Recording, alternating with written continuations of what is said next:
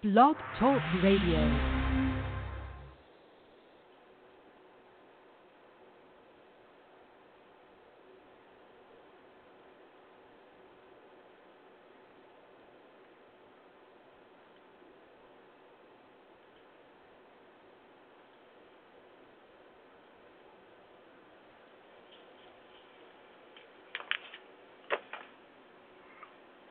And good morning, this is Coach Chuck Kriese, and I have a little trouble with the computer here getting this thing to work the way that it needs to with my normal American tennis song coming up here. But I just wanted to welcome you once again to American Tennis, and we are back. I've been on, what have I been doing? Just match after match after match this time this season.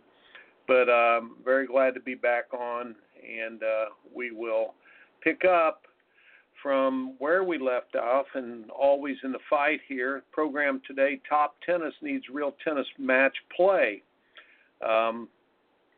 Absolutely. There's a couple things going on. I want to try to see if I can go through some, oh my golly, here it comes. My program's trying to come on now. There we go.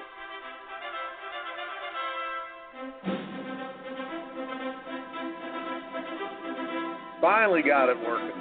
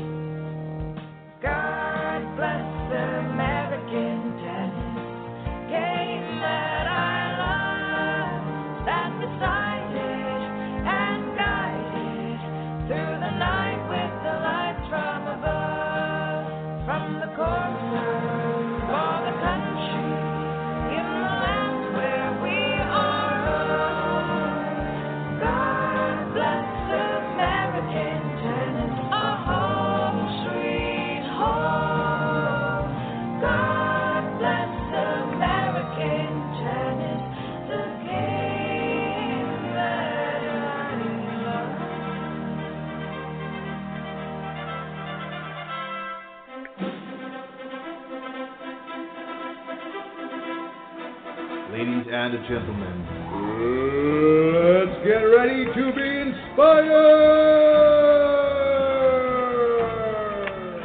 Introducing in the red corner, American Tennis! And introducing in the blue corner, your host for American Tennis, Mr. Chuck Kriese! Ladies and gentlemen, time to get in the game. And there you go.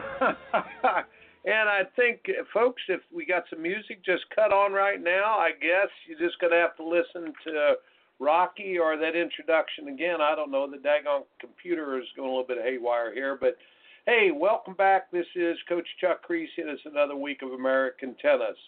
Thanks for tuning in every week on the Yellow Ball Network. And we've got so much information to cover. What's been going on here? Well, you know, with college tennis, all I can tell you is that we're ready to hit the home stretch here in the NCAA tournament.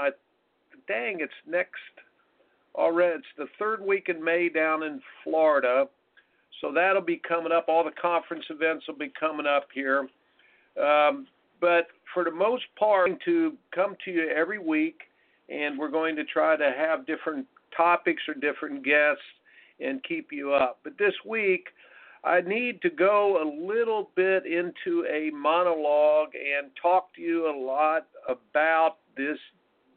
I'm hacked off. I'm just so upset with what I'm seeing going on with our tennis in the USA here, and it's not quite as evident maybe yet as it probably will be as far as our results. But, well, I guess, look, we haven't had a U.S. Open men's champion since, 2002. That's Andy Roddick. And I'm not hacking on the guys that have been out there playing. I love, Stevie Johnson, Isner. How could you not love the guy? And, of course, Tennis Sangren really is a role model for all of us because he's the kind of person that hung around, and he's back. He's now finally in the top 100 after just scrapping it out for so long. And those are the role models and the kind of players we really need to talk about on the men's side. But college tennis, I'm so disheartened and disenchanted, and I've been in it 41 years now.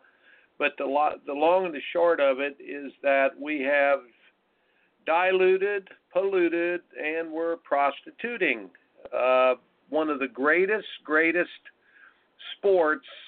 And I don't want to just say game. It's a sport. It's a game that we play as a sport in college. It's a tremendous sport, and it's a tremendously competitive sport. And greatness has come through the maze of training and the competition that we've had for years and years and years. We've had Wimbledon champions, U.S. Open champions, world champions, all play college tennis. And I do not believe that's going to happen much anymore, just mainly because our daggone leaders out there who I don't know what they're doing. They're selling out to these dang marketing guys, folks. The marketing stuff has taken precedent over learning how to play the game. They are so concerned with trying to put people into stands, and they're so concerned with their march to a different drummer other than the educational part of our game that they're all but destroying it. I want to spend a few minutes, and you know how much I dislike and hate this no-ad scoring by this time. And look, it has nothing to do with a hidden agenda of trying to get my players up to a higher, higher ranked in the college arena or something. But no, it's the destruction. It's the destruction of the American tennis. And I want to go through the whole scenario sort of how they have done this, and then you'll sort of get a grasp and a scope of where we're at. But I want to talk, first of all, about the diluting, polluting, and the prostituting of our game. I want to talk, first of all, about this. It started out, I guess it's all started before the no-ad scoring. We started with this what they call a super tiebreaker. Well, I wrote an article back in 2013 about the not-so-super third-set tiebreaker and basically what it's doing to our game. I want to point out a few things when they have your youngsters play these super tiebreakers. First of all, when your youngsters play these super tiebreakers, the learning takes place, all of the learning just about takes place in the third set. You have a result where somebody wins a set and a tiebreaker, or two sets, and they're declared the winner. So you have a result. But before I say anything about the part of it, about not lacking conditioning, the learning that takes place in that third set, and all of that, I wanted to just say this. This is the most obvious thing to me as a coach. When you win a super tiebreaker, it is not a rite of passage that makes its mark in a player's heart. It is not a legitimate rite of passage. When you win a super tiebreaker, you pretty much have gotten a shortcut to a win. And I often have told people I would rather lose playing the third set, have my player lose playing the third set than to win a super tiebreaker. And why? Because it's not a rite of passage. When they win, I've often said, there's an old expression. It's sort of like getting a kiss from your old aunt or something like that. It's not really a kiss. It's really not something that is really a marked rite of passage. So it doesn't mean all that much when you win. Players know it's not a rite of passage. And then on the other end of it, if you lose the tiebreaker, it doesn't hurt enough to make you want to get better, to do the work and to get better. It doesn't make you hurt enough to say, I don't ever want that to happen again. I'm going to go out and practice for hours and hours on the backboard, and I'm going to hit on the backboard till my hands are bleeding because I dislike losing that much. And kids have to get to the place where they decide in tennis that they do not like losing. And when they get to the place where they decide that they detest and hate losing, they practice hard enough to win. And that's how you get good in tennis, and that is the cutting edge of what makes players great or just average. So if you win, it's not a rite of passage. If you lose, it doesn't hurt enough to make you want to get better. This rite of passage is an interesting thing. About a month ago, I called Coach Sam Paul, the great coach at the University of North Carolina, who's doing one of the best jobs out there. And one of his players, who is a Canadian player, sort of broke through at the New York Open this year. I called him and said, look, I was following his matches, and it was interesting that he won like 7-5 in the third or 6-4 in the third. None of the blowouts, just he won close, won close, won close. Francis Tiafoe at the Australian Open, the matches that he came from behind and won at, they weren't blowouts. They were just he barely won. If you remember back, John Isner winning at the City Open in Washington, D.C., actually lost in the finals to Andy Roddick, but that was his breakout tournament. Probably it's been close to 10 years ago, I would guess, already. But every match was 7-5 in the third, 7-6 in the third, 7-6, 7-6, and finally got beat in the finals, which was close, but every match was close. So what the psychology of this, and this is important if you are just getting into tennis or you've only been in tennis a short time, but as a coach, I wanted to tell you what happens when you break through.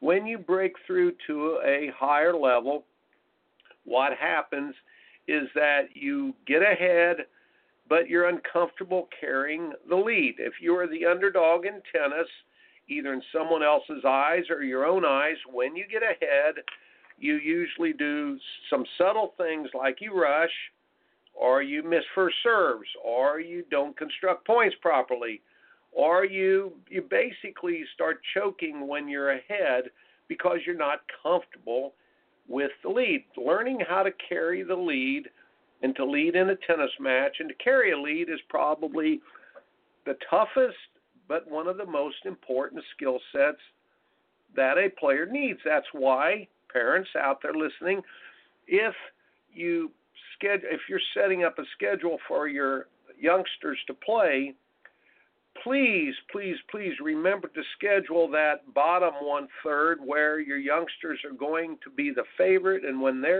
where they are going to carry the trophy back and they have the pressure on them to win. Those are very, very important matches because they learn how to carry leads. Everybody likes to play up or play someone they don't think they're supposed to beat. They like to play those tournaments where you're playing up. Well, there's not much pressure and you go out ahead, but then you usually stumble all over yourself and you're not able to carry the leads.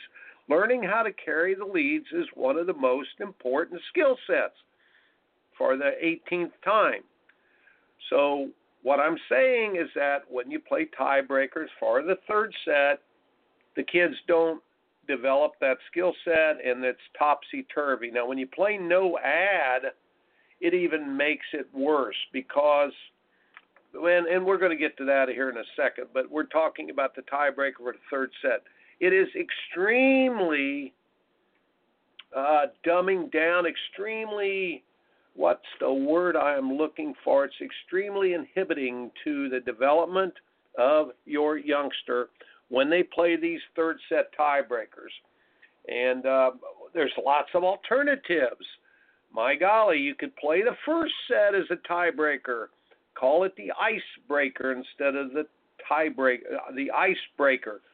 Play the tiebreaker for the first set. If you're going to let it count for a whole set anyway, why not rejuggle it and have them youngsters play the first set as the icebreaker? Then the last part of the match, the winning set, would have to be a full set, and your youngsters learn how to win. So what in the heck, where did this come from? Where did this third set tiebreaker deal come from? Well, they experimented with it back in the college level back in the 80s, just trying to get matches over with. Typically, you would have some straight set matches finish early, and then you'd always have the one or two matches with the grinders that was taking a long time. Well, the coaches got tired of hanging out and waiting for the matches to finish. So what they did is they said, let's just play a tiebreaker for the third set. That's sort of how it came about. And then they even experimented with it in the 90s. Actually, they experimented at the National Indoors, and it was a fiasco. The amount of upsets were ridiculous. What would happen is the better team would get ahead, but then the other team, let's say you're the underdog team. You win the first set, you lose the second, and if it's the third set that's going to be played, you're about ready to lose 6-1, but you get to play a tiebreaker for a third set, so you would have the better players choking their brains out. Oh, my God. Do you know that we even had a dual match back in the 90s? University of Georgia lost to Lander College, Lander University, which, hey, listen, it's a good D2 program, but they beat University of Georgia. Guess what? No ad scoring. Guess what? 3 tiebreakers for the third set. Wow. So the point is you have topsy-turvy results, but the harm is done to our kids. The program is, if we want top tennis, we're going to need real match play. We don't need this third set tiebreaker deal.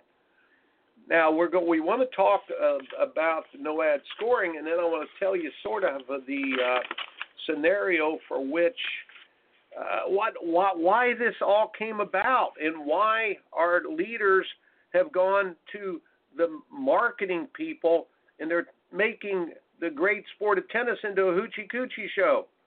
And why they're doing this?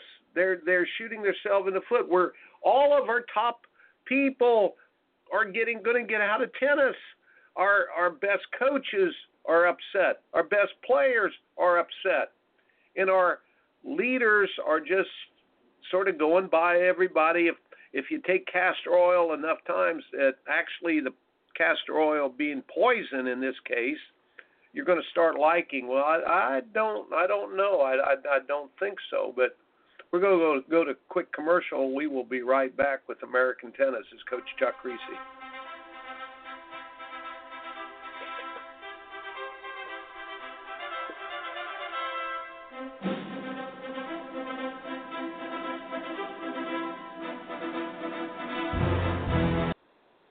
And it's Coach Chuck Kriese, and folks, my book, Coaching Tennis, has been out there now for quite a while. Actually, it's 20 years. Folks, do you know that it's one of the top-selling tennis instructional books in the world? It is all around the world. It's being used in Asia and in Europe and many, many places here in the United States. You can still get it by going to Amazon.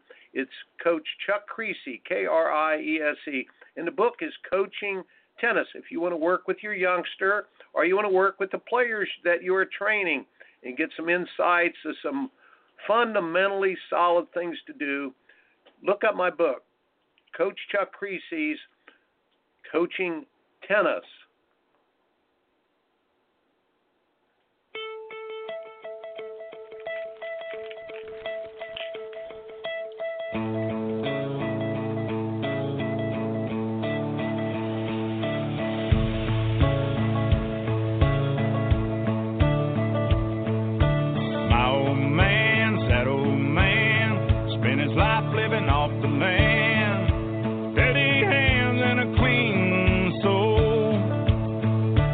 breaks his heart seeing foreign cars filled with fuel it isn't ours, and wearing cotton we didn't grow. He's got the red, white, blue flying high on the farm, Semper Fi tattooed on his left arm, spent a little more in the store for a tag, and the back it says USA. He won't buy nothing that he can't fix.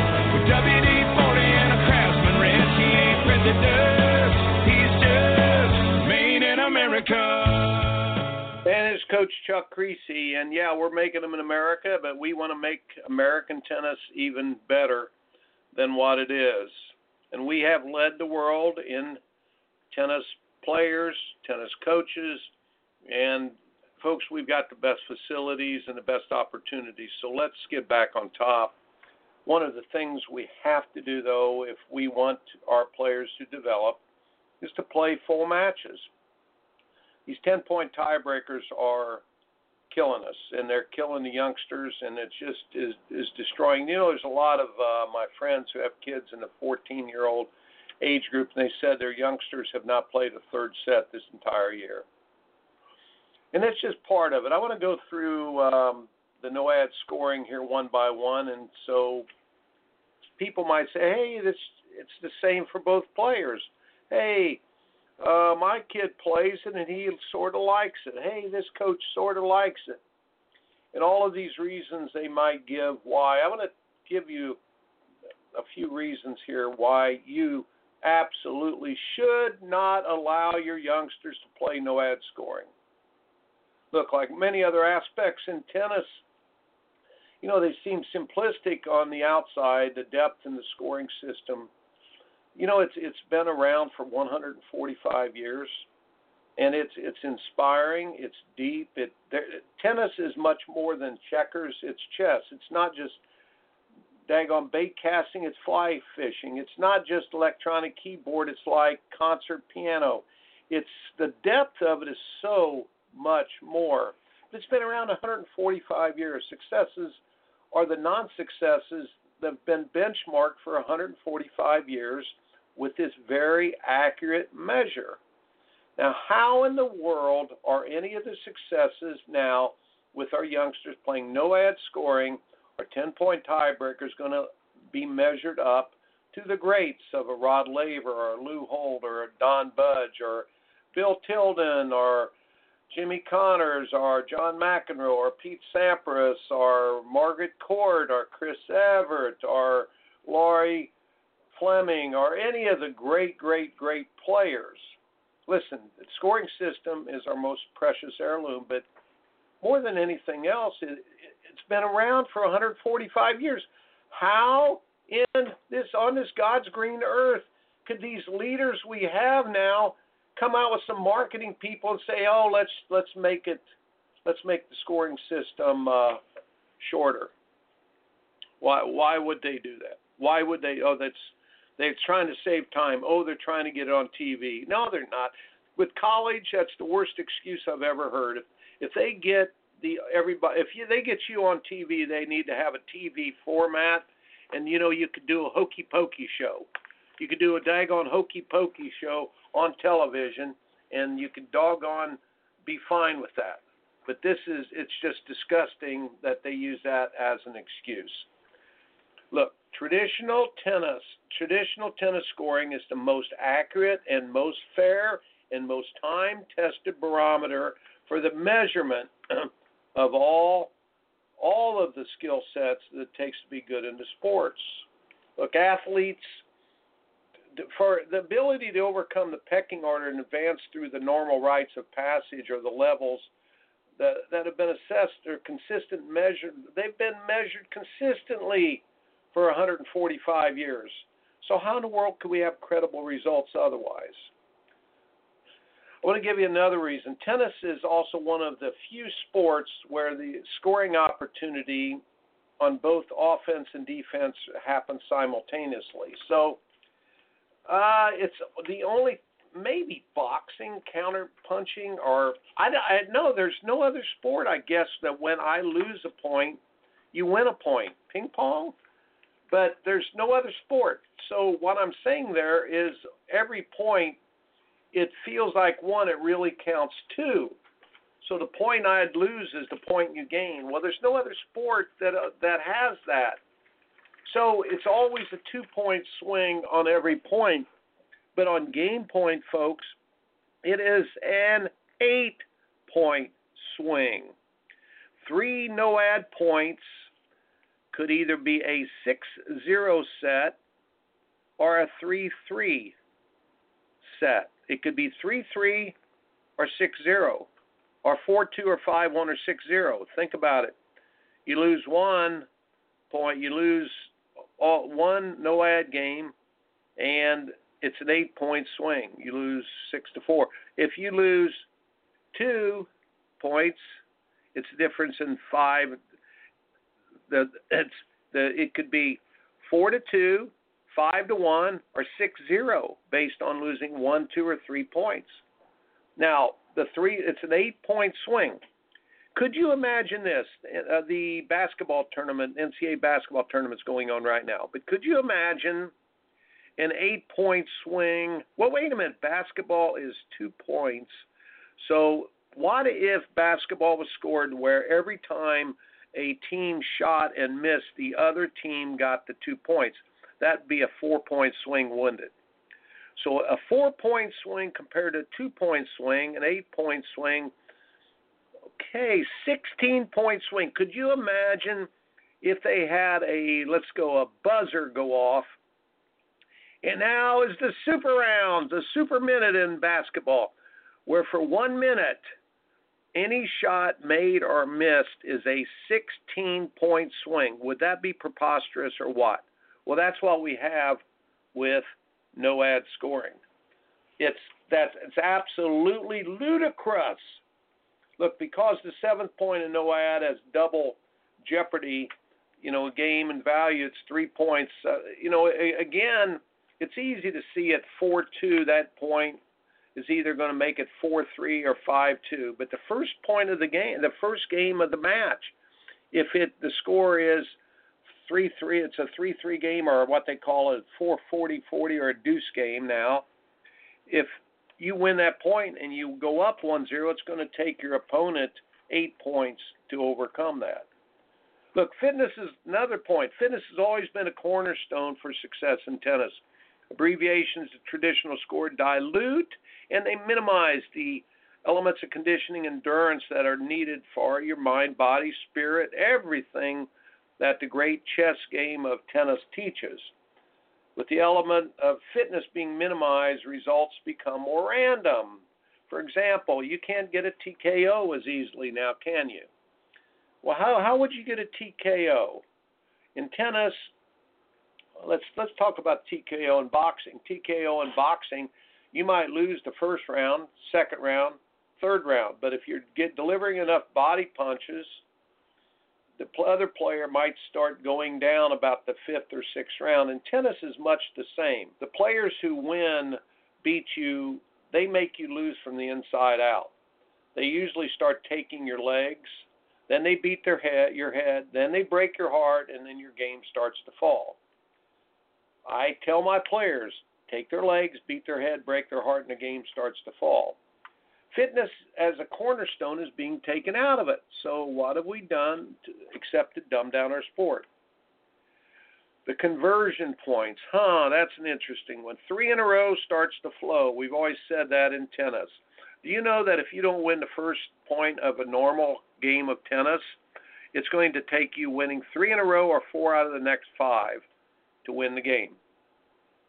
The first game is important, but 3 in a row, you have to learn that mastery of being able to win conversions being eliminated. I've always been very cognizant, or I understand very deeply the importance of the war zone endurance. You'll play regular tennis and you'll have the deuce-ad game, and then your player wins it or loses it. It is a huge, huge momentum swing. I will often ask my players after a regular scoring match, when did you win that match before you won the match? And they'll say, Coach, let's see, 2-1, second set, we had that long game, that long deuce-ad game, and the other players sort of went away. And then you carry the lead. In no-ad scoring, you never learn the war zone endurance. What in the world are they thinking? You know, you've got the tournaments, you've got a tournament, you've got matches, you've got sets, you have games, and you have points. You have those 5 different dimensions. Could you imagine there was an article came out recently or something on Facebook were they even talking about shortening the length of the point to like 10 strokes or something like that? Could you imagine how ludicrous that would be? If you wanted to make it shorter, which it's not about making it shorter, believe me. I'm going to get to that here in a second. But, you know, I mean, come on. You do not bastardize the game to where you destroy the whole essence. Could you imagine saying points got to be over within 7 rallies? Points got to be over within 10 rallies or the receiver gets the point. Are you kidding me? I mean, and that's what we're doing with no-ad tennis. You're saying points got to be over, games got to be over in 7 points. The kids don't learn how to play. They don't learn the war zone endurance. Point construction and well-rounded games are highlighted by traditional tennis scoring. No-ad accelerates false parity between the different levels. And that's true. You have more upsets now than you've ever had before.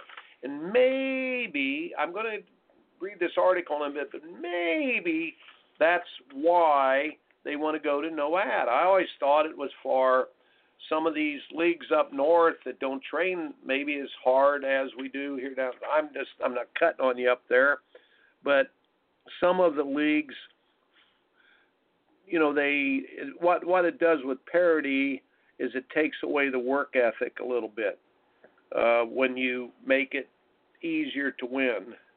If you take away the fitness, if you take away the long games, it really makes it, you have more randomness, and I think that's what they're after.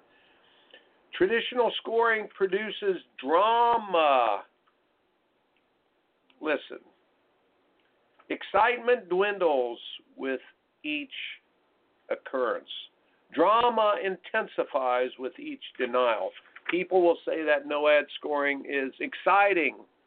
Have you ever thought about riding a roller coaster? When you ride the roller coaster the first time, you say, I want to stay on. And then you'll stay on the second time. And it's fun. By the third time, you're going, it's sort of boring. Let's go to the Ferris wheel.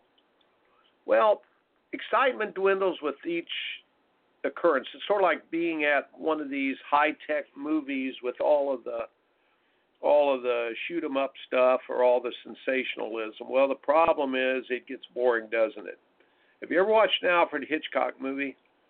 And some of the old ones, Notorious. Oh my gosh, that popped into my head. Notorious. Oh my golly, the drama in that movie with old Ingrid Bergman there, and I think it was that Cary Grant and Ingrid Bergman. Wow, the old movies compared to these slasher, crasher, smasher movies that are out now. The drama intensifies with each denial. Tennis is like a great old movie, and the drama is just incredible. As you build toward the end, the crescendo is such a building thing. It's not just a slasher type impact. But have you ever seen players, they'll play for 2.5 hours, they get to the end and the choking goes on, and you wonder, wow, why is there so much choking even out of these good players? We've seen every good player. I call it, and I made up the statement, the law of invested pressure. Time invested, work invested, the law of invested pressure. When you care more, it's going to matter more. When you worked hard for it for a longer time, it's going to matter. You're going to choke more at the end. But the pressure and the drama of tennis is what we're losing. We're going to lose all the really, really good players. We're going to make tennis into a nice after-school activity, but it's going to be something out there about like bowling. You know, everybody's done it once or twice, but there are no real bowlers. So I don't know, folks. It's really sad. Players and coach. You know the players and coaches. I've got all those statistics here. I'm going to read these statistics. In 2012, 10,000 signatures were expressed online against a format change to no ad in college tennis. 10,000. December 2013, there was 5 hours of discussion and finally a vote at the ITA convention down in Naples, Florida. The vote came back after 5 hours that we would stay with traditional scoring. They did not want no ad, and the leader of the ITA back then said, we can do whatever we want to. It's sort of a straw poll, and they ignored it. Then the ITA's own poll in 2014, 81% of college players voted, and 85% they to not change singles, and 86% voted to not change the doubles. They did it anyway. You know, in 2014, one of our top players took a poll of all the players, 1,347 signatures to oppose scoring changes, was ignored by the ITA. A petition was sent out by the very well-respected Lynn Loring of Indiana University back in summer 2014. In response, 194 women's coaches voted they needed a 2/3 majority to at least consider these consider these changes. They wanted regular scoring to continue. It was ignored by the ITA. In 2014, the MDTA, the Men's Division I Tennis Association, conducted a poll, and 67-11 in favor of traditional scoring. The vote was ignored by the ITA.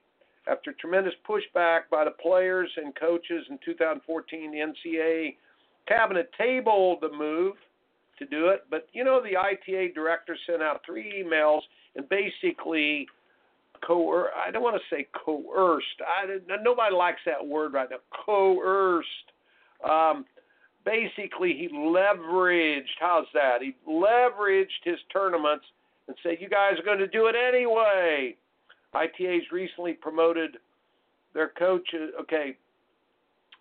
The ITA, let's see, they also flip-flopped on a thing that said there was a rule that when 2 coaches agree, they can choose to play the experimental format, which was no ad. Then they said, no, you have to play no ad. They just flipped it in 2014. You have to play no ad. If you agree to do something else, you can do it, but you have to play no ad.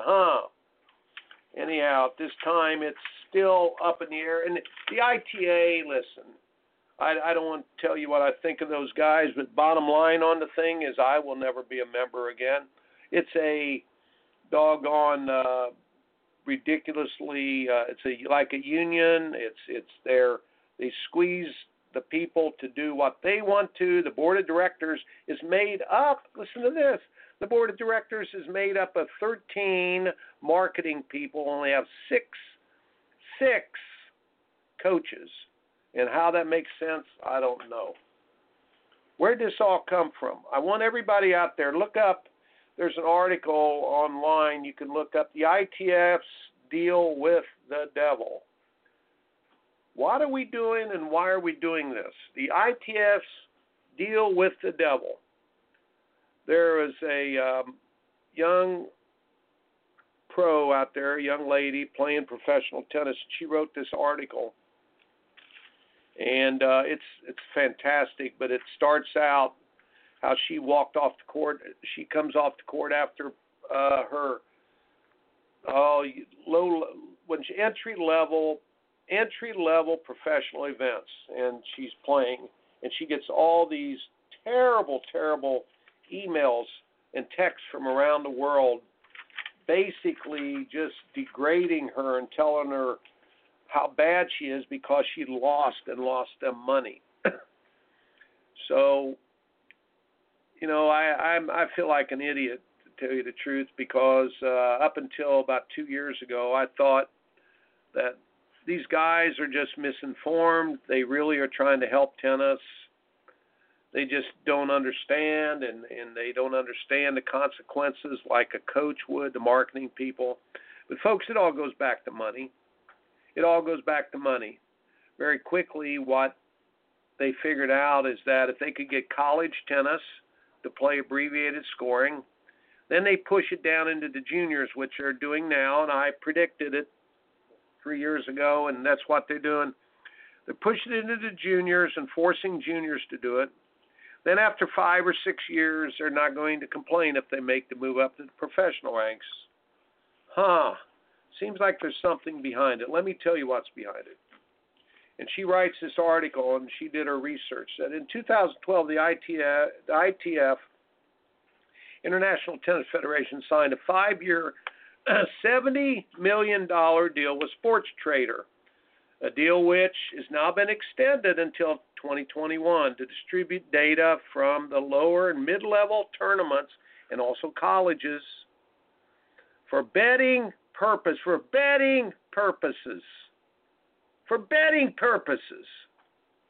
So what did they get from Sport Trader, the gambling company? They got $70 million. What are they giving to them? Live stream scoring. They distribute information about the players and the tournaments and the events. Listen to this. This data meant that bookkeepers could keep now.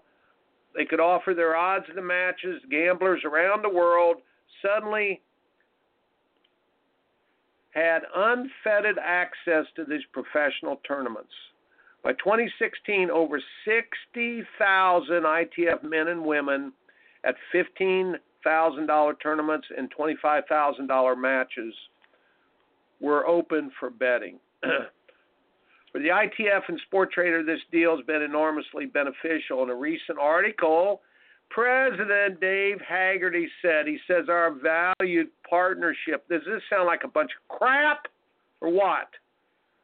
Is this crap? Our valued partnership with Sports Trader has enabled us to develop the content and reach that we need in order to continue strengthening our relationship with our fans and the tennis they love to follow. If this deal was truly developed for tennis fans, however, why not then, this young lady is reaching out, why not reach out to other firms and stream access with involving betting companies?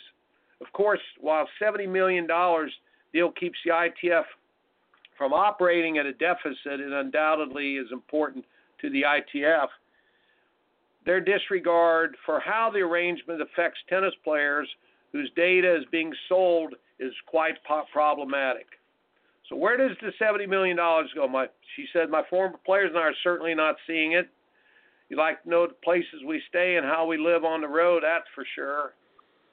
After, does integrity count for anything? This article is unbelievable, but this live stream betting. So I was right, and the meeting I went to 2 years ago was right. There's money behind this. And doggone it, parents and coaches out there, don't think that no ad scoring and this daggone abbreviated scoring tiebreakers for the third set is being played for the welfare of your children. It's the biggest red herring and the biggest lie you could ever imagine. It is not for your kids. It's destroying the sport, and you guys need to stand up, speak out. And the bottom line on the thing is, this is your right as an American to stand up and speak out and to not tolerate it. As Thomas Jefferson said, resistance to tyranny is obedience to God. This is tennis tyranny. This is tennis tyranny at its highest form. They're changing the scoring system after 146 years, 147 years actually. I had said 145, the thing I was reading. But they're changing the scoring. How dare them? How them to dumb down, to dilute and pollute. And now the prostitution is right out in the open. It's all about this gambling money. It's all about this gambling money. Shame on these guys. What the heck? Look, this tennis is fantastic sport. From the day I ever played, I picked up a racket, and just like if you were like me, I realized how hard it was, but I realized the great art form that it was too. Because it was hard to pick up, it was also hard to put down, and it intrigued me, and it enticed me to want to do it again and again and again and again. Things that are easy to pick up or easy to put down. Our scoring system even was very interesting, 15, 30, 40 game. I mean, the art of it all was fantastic. It set it apart from others. If we dumb this down and we just try to hype our tournaments and everything, the marketers are going to have their day. They're going to get their money. But who loses out? First of all, tennis is going to lose out. They're going to lose people like me who's been in it since how long ago was 1963? That's been a while. So since do the math, 50-some years, 56 years I've been in it. 56 years I've been in tennis and love it. But they're going to lose the people like me, and all of the people who just absolutely love the sport will fight and fight and fight. But they're also going to lose those people who pick it up for an artistic reason at all, which is probably 60 or 70% of the people as well. The people that pick it up and just play it as a game, easy to pick up, it becomes easy to put down as well. So you really, the fair weather players are going to come and go. But if you lose your base of players like myself and a lot of the old coaches and the old pros, it's not like these people are going who pick it up for a weekend show or just for the interim are going to stay with it.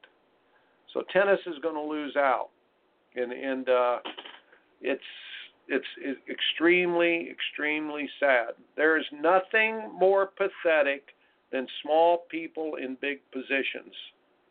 We need to hold our leaders' feet to the fire, and we need to hold them accountable. And these people who are pushing in these abbreviated scoring formats need to be held accountable. You must talk to those tournament directors. Do it kindly, do it in a good way, but just say, my youngster did not pay, we did not pay $1,000 for this weekend with all of the expenses of the hotels and the travel and the entry fees and the lessons and everything you have to do to be good at tennis to get here and do this hokey pokey show. I wouldn't call it a hokey pokey show, but I would say to play 46 games or whatever it is in this tournament, to play a tiebreaker for the third set. The best one is fly across country to play a 6-game no-ad set for doubles. Give me a break. Give me a break. Folks, we need you to stand up and to speak out. Stay professional, address issues, not people, and you can say whatever you want. I'm going to try to get this young lady on my program here, and I'm not going to put her name on the air just so she's protected. But the ITF Deal with the Devil, and it's out there. Look it up. The ITF's Deal with the Devil. If you read this article, you're going to see exactly why they are forcing no-ad scoring down our throats. And how in the world did we get out of time? But it's time to go. And look, we will be back next Wednesday in American Tennis. Listen to Coach Randy Blumenaugh's Coach's Corner on the weekends. Also, Coach John Denise's tennis mentoring program. But I'm Coach Chuck Kriese. In America. Raised up a family, King James and Uncle Sam. He's got the red, white, blue, flying high on the farm. Semper Fi tattooed on his left arm. Spent a little more in the store for a tag. In the back it says USA. Won't buy nothing that he can't fix. With WD-40 and a Craftsman wrench, he ain't president. He's just